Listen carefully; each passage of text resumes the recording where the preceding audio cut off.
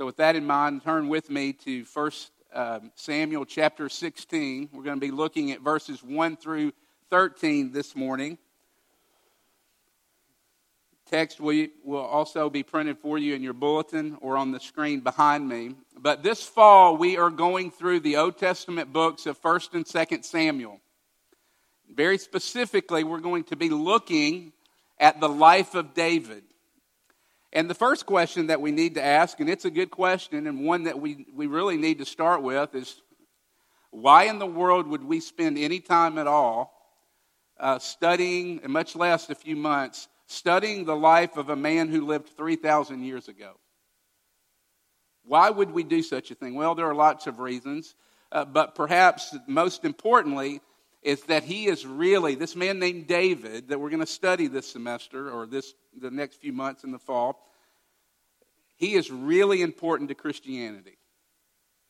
The opening pages of the New Testament, Matthew chapter 1, verse 1, remember what it says?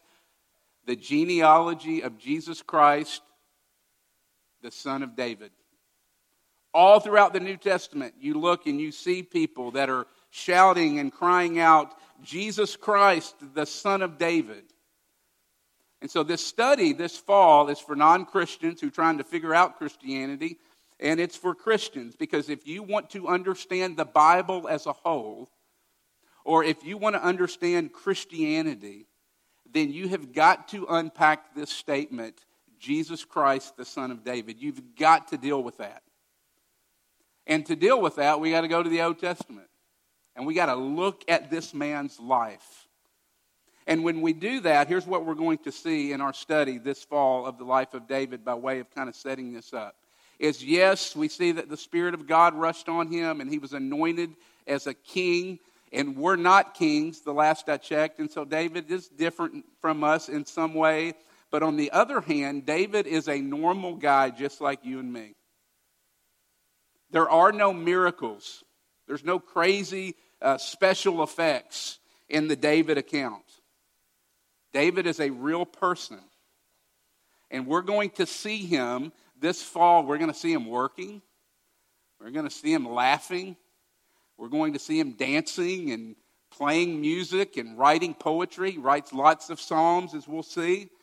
We're going to see him fighting and loving and making friends and getting jealous. And we're going to see David blow it big time. And we're going to see him repent and come back to God. David gets depressed. He gets lonely. He gets angry. David at sometimes is at the end of his rope and he's completely exhausted.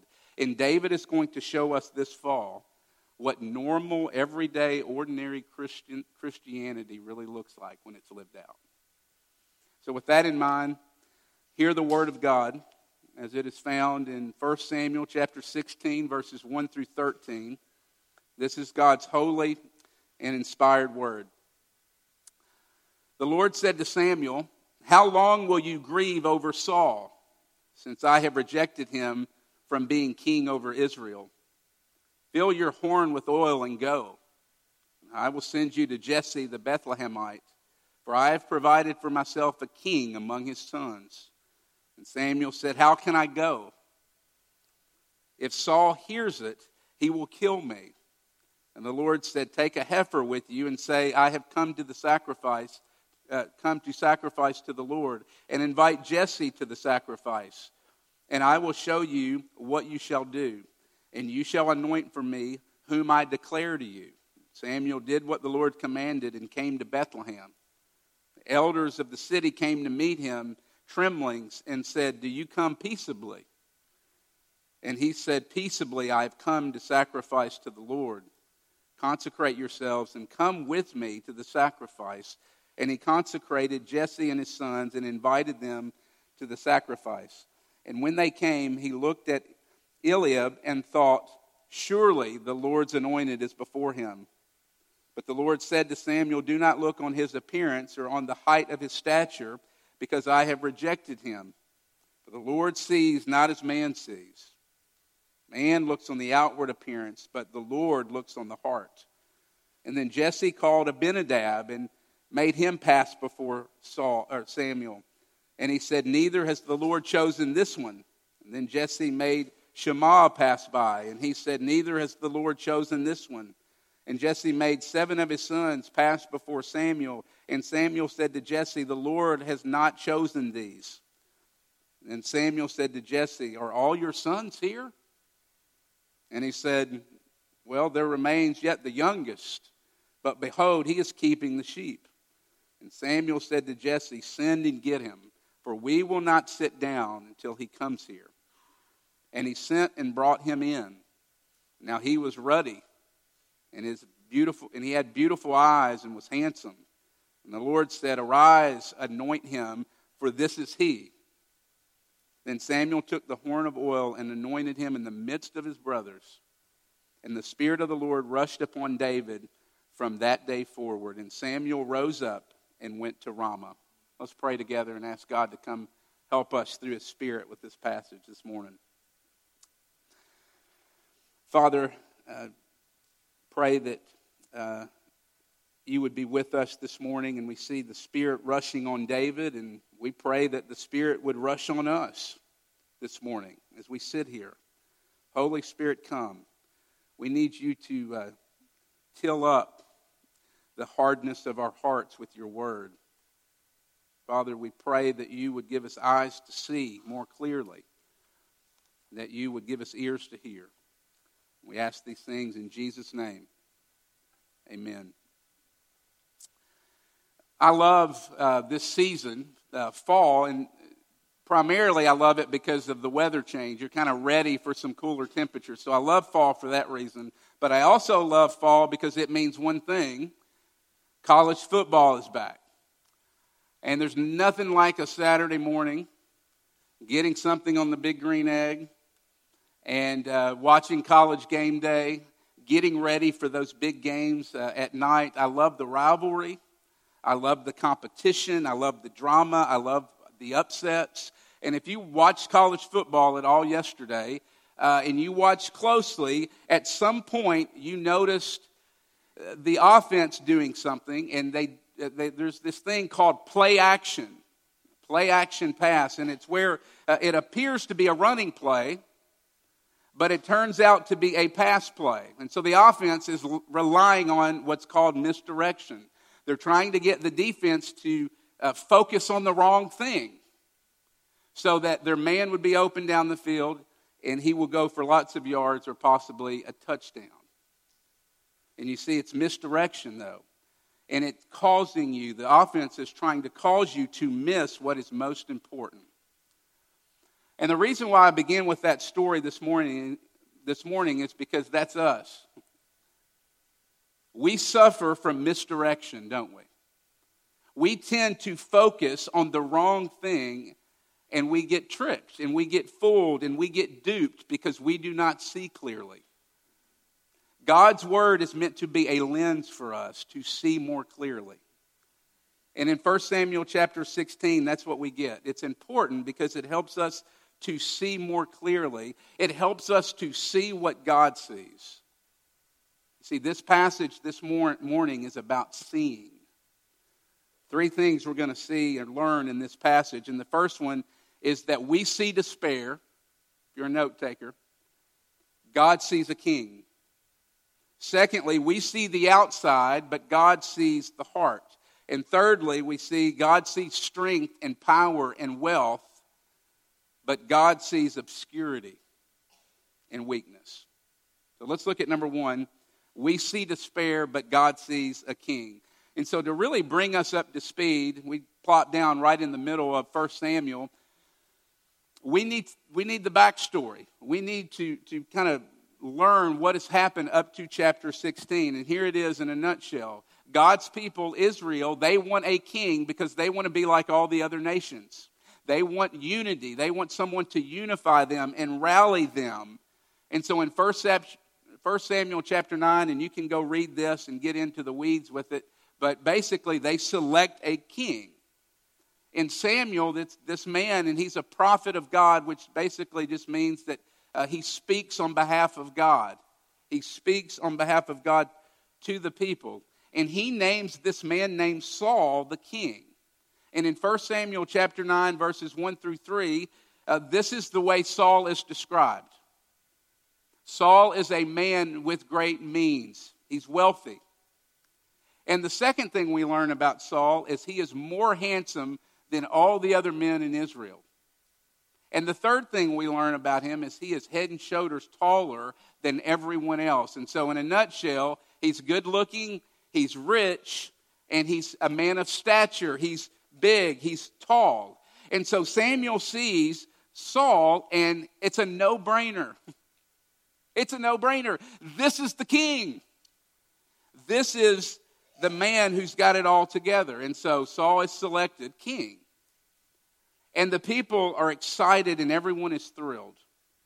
And again, you can go back and read this, but Saul ends up being a complete train wreck as a king. He's full of pride and self-absorption. He willfully, on more than one occasion, willfully disobeys and does what God tells him not to do. And so God says, okay, I've had enough. I'm removing you as king, and I'm rejecting your kingship. And at the end of chapter 15, and if you have your Bible, it would be worth noting and looking at this. If you look at the very last verse of chapter 15, you notice something. Samuel is grieving over this. But who else is grieving? God. God is also grieving over Saul, and that's really important. Samuel's grieving, Saul is grieving as chapter 15 closes. Chapter 16, the scene opens. Look at verse 1. And the Lord says to Samuel, how long, Samuel, will you grieve over Saul? Do you see the difference? Do you see the difference? Samuel is still grieving. But notice who isn't grieving. God is no longer grieving here. And so Samuel, what we see, and here it is, Samuel's grief has moved beyond God's grief. In other words, Samuel is stuck. Samuel is in despair. Why is he in despair? Well, of course he's in despair because he picked Saul, and Saul did not work out and was a train wreck, and he was rejected as king. But almost certainly he is in despair because he's thinking, oh no, the kingdom. God's people wanted this, and this turned out to be a disaster. What's going to happen to God's kingdom now? Will we be more vulnerable to our enemies? Will civil war break out between us? Will the kingdom be lost? You see, when we lose sight of truth, we ever so subtly move into despair, don't we? And God comes to Samuel and he says, there's hope.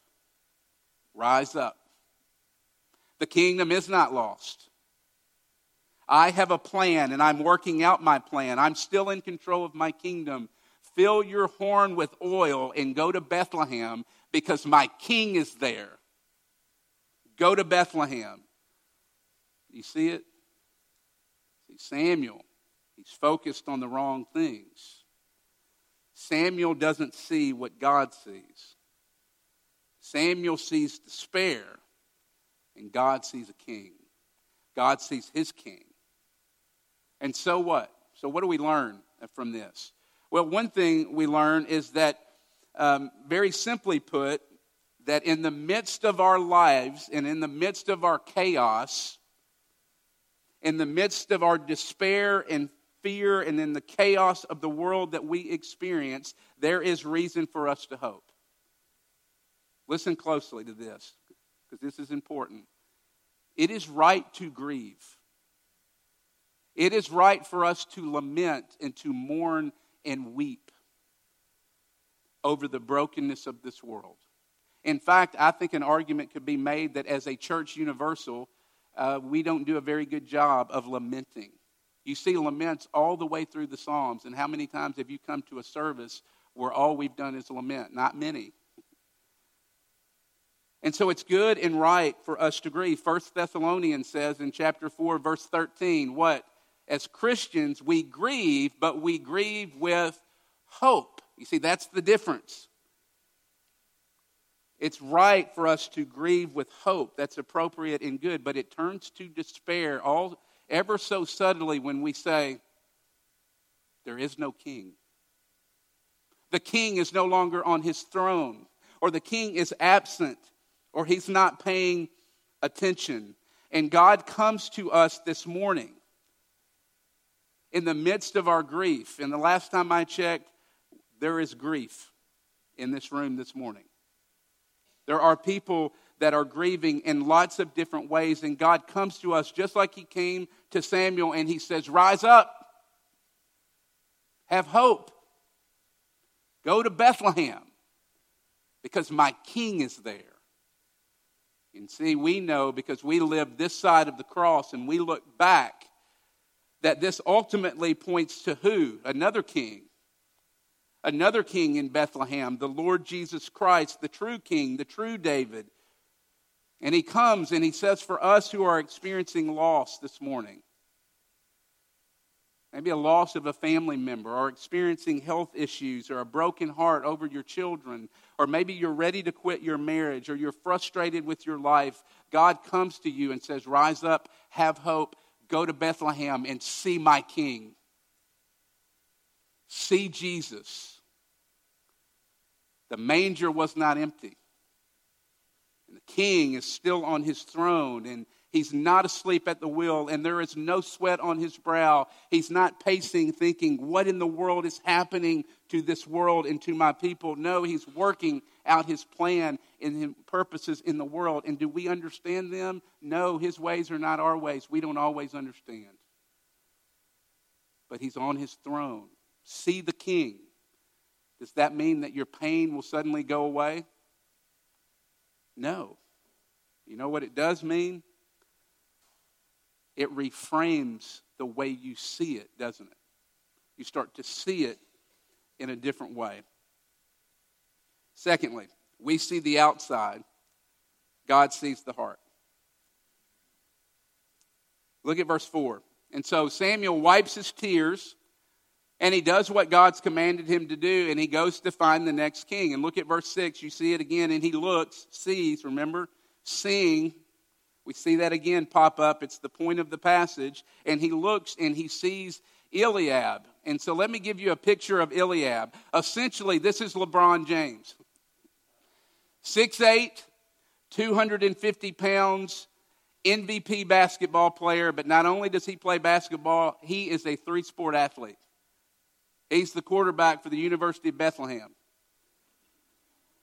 And not only is he the quarterback, but he's an all-star pitcher, a Hall of Fame pitcher for the University of Bethlehem as well. Not only that, he is the homecoming king. He's got it all. And Samuel looks at him and says, that's it. This is our guy. Look at verse 6. Surely, this is the Lord's anointed. See, the word surely there shows you that Samuel said this is a no-brainer. This guy's a rock star. And if you notice, though, Eliab is actually what? The image of Saul. He's actually Saul 2.0. Remember Saul, wealthy and rich and tall and handsome. And then God comes, and here's the heart of the passage, verse 7, and does something jaw-dropping. Look at what God says. Do not look on his appearance. Do not look on his height, because I have rejected him.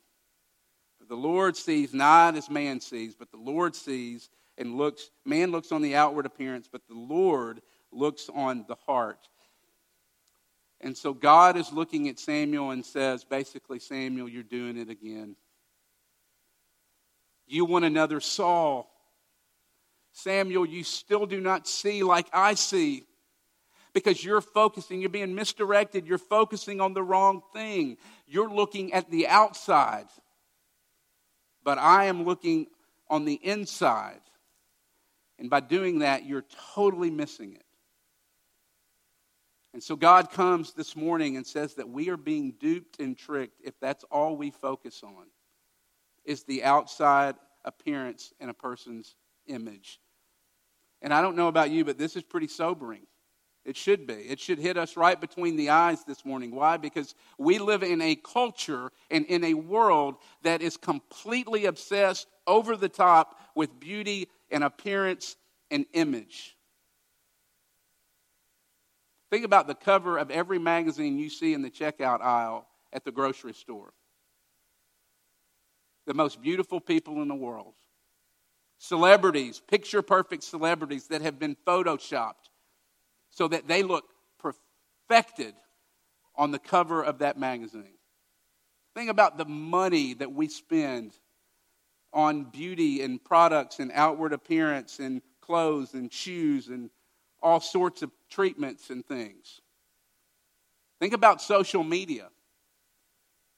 Instagram, for example. People will take multiple selfies of themselves in order to get the perfect one that can be posted for the world to see, because we are obsessed with image. How often when you think about social media, no one ever takes a picture of them being sad or lonely or really disappointed, or someone fighting with their wife, or children fighting with their parents and posting that on social media. You never see that. No, because we got to put out there and we got to portray to the world that we have our best life ever. And so it's always of the greatest things. Those are what we are posting on social media. Why? Because you see, we're seeing the wrong things. And it affects us. It affects us in ways that we don't even realize, because we start to size people up and measure them according to the way they look on the outside. I used to say this to students, and maybe you're here this morning and you're single and you're looking to date or want to date. But I used to say, and it happens all the time, we did it. When you walk into a room of 10 people of the opposite sex, you rule out 9 out of 10 of them in a blink of an eye based on what? Based on how they look on the outside. Based on their image, their body type, or their appearance. And God comes to us and he says, you don't see like I see. You focus on what the world prizes. And I focus on the heart. God comes and says, I see character. I see below the surface. Don't be duped by charisma and charm and the outside of the package. We need to be careful. Let me say this because it needs to be said. God is not anti-beauty, because God's beautiful. So God's very pro-beauty. We see it with David. Look, David had beautiful eyes. He was handsome. He had rosy cheeks. And so God, don't hear me say God is against beauty. God just is saying that he sees it differently than we do. We idolize it. God says, I see the heart. Thirdly, and finally this morning, we see strength and power and wealth, and God sees weakness and obscurity. And so here's the scene. Samuel's at Jesse's house, and it's basically a feast of some sorts, and he has LeBron James in front of him. Okay, 6'8", Eliab, 6'8", 250, standing, and Samuel is like a kid in a candy shop. He's so excited. He's chomping at the bit. He's thinking, man, this was easy. This is my guy. This is a no-brainer. And look at what God says. Nah, not him. And so Samuel is thinking, well, okay, that's a little disappointing, because I thought we had a shoe in here, but no. And so Jesse's got other sons, and so let's just start the parade. And essentially, this is a beauty pageant. It's a beauty parade. And so one by one, they start coming out. Look at verse 8 through verse 10. The next son, Abinadab. God says, no. Third time's a charm. No. No. No.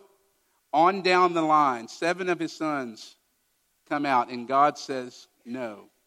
They're all rejected as the next king. And so we're talking AAU team, okay? We're talking all-stars, first-round draft picks. God says no. And so Samuel is thinking, Samuel is thinking, I've got the wrong address. I mean, Are you Jesse? I've got the wrong house. Because God told me to come here and to find the next king. And then, and Jesse says, no, you've got the right house. And so the next question would be, just like we would say, okay, so do you have any other sons? And look at what Jesse says. Well, actually, there is another. He's the youngest. And he's out in the fields with the sheep and with the animals. And you see that word, the youngest there, if we were to dig down deeper into that word, it actually means runt. It was actually an insult. And if you notice, if you look at the narrative, he doesn't even call his younger son by name. He just says the runt. He's so insignificant in his family that he's out doing the chores and tending the sheep. The picture is that Samuel comes to the house, and it's like Jesse leans down to his little son, and he says, run along now, young one. Run along. We've got some really important business that we're going to attend to that does not pertain to you. Go out on into the field where you belong, and when you're needed, we'll call you. And so he responds, and look at what he says. He goes, yeah, there is the young one in the field, but surely you don't want him. That is what he's saying. And that young one in the field is David. And friends, he is so obscure. Did you notice that he's not even mentioned by name in the narrative until the very end of verse 13?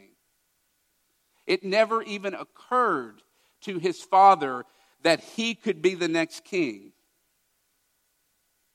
David's own father has essentially forgotten him. And so Samuel says, go get him. Bring him.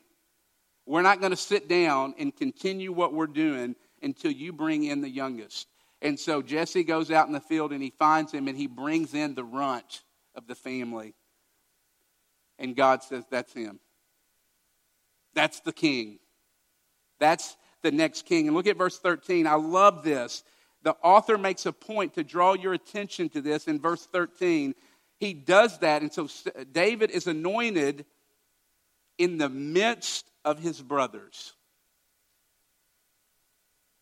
And so 5-star recruits, AAU team, first round draft picks on this side, the nobody, the runt, the forgotten loser that smells like sheep on this side.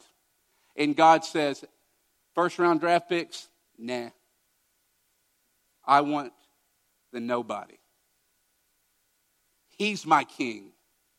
And before we just kind of move through that, that's crazy. Nobody does this. The people that were witnessing this had to be thinking, this is an episode of Impractical Jokers. This cannot be happening. This is absurd. This scrawny little kid is going to be our king. But you know what? That's actually the beauty of Christianity, isn't it? Think about it. Friends, if Samuel would have chosen Eliab, the MVP, we wouldn't have a prayer. We would be in trouble. Because that would mean that you and I would have to live up to it. And that would make Christianity just like every other religion in the world where you've got to be good enough in order for God to accept you. But Christianity comes and it is good news because it says God doesn't choose the powerful, the rich, and the strong, and the privileged. But he always chooses the runts. Read the Bible. It's there. He always chooses the runts and the bench warmers and the losers and the nobodies of the world. God chooses to build his kingdom through runts. And that is good news for people like us who feel inconsequential, who often feel insignificant and overlooked and insecure. But there's also some bad news here for us, isn't there? And the bad news is this, that this over-the-mountain community and over-the-mountain Birmingham, it is actually tailor-made to keep you away from Jesus. It's actually tailor-made to keep you away from the kingdom of God. Why do I say that? Because often, if I'm honest, we don't have room for losers and bench warmers and nobodies in our lives. We make plenty of room for the powerful and the rich and the wealthy and the strong and the privileged. And the problem with that is it's totally contrary to the kingdom of God. Remember 1 Corinthians chapter 1, God chooses the foolish things to shame the wise. God chooses the weak things to shame the strong. Chooses the lowly and the despised things. If you look at verse 13 again, it says that David is anointed the king. And the entire Bible is about who? The entire Bible is about Jesus, right? Every story whispers his name. And so the Old Testament points us forward to the Lord of Lords and the King of Kings, Jesus Christ himself. And so what that means is that David is a shadow of the King, the true King, Jesus himself. And that's exactly what we see when we look at Matthew chapter 1, verse 1. The genealogy of the gospel of Jesus Christ, the son of David. Because you see, Jesus, centuries later, was born in a town called Bethlehem, which is where our story is set in 1 Samuel chapter 16. And like David, you know who else was thrown out among the sheep on that starry night? Among the animals? It was Jesus. And in John chapter 1, we see that when Jesus entered into the world and started his ministry, that his own people received him not, that no one recognized him as the king. Isaiah 53, he had no beauty, he had no majesty that we should desire him. You see, the true king and the Savior was right before their face, and every person missed it. Why? Because they were looking for the Eliabs. They were looking for the strong and the handsome and the rich. And because they focused on the wrong thing, the result was they missed the absurd reality that the one they needed the most, the only one that can truly save them, was this poor, weak, overlooked man named Jesus. You see, if we're ever going to see clearly, if we're ever going to stop being misdirected, then we have to realize, friends, that life and fulfillment is found here in Jesus. Life is found in this obscure man, this suffering servant Savior. And listen, that might not be the Savior that we want. But boy, is it the Savior that we need. Because you see, this King Jesus, is the King who makes himself nothing so that his people and his nobodies that follow him can actually be something. This King is the one who makes himself ugly by hanging on a cross so that you and I could be made more beautiful. Friends, this King, this Jesus, is your only hope. This is our fastball. This is the only bullet in our gun. It's a naked Jewish man hanging on a cross. That is all we've got, and that is who we are extending to the world as Christians and as Faith Presbyterian Church. Will you come to him? Let's pray.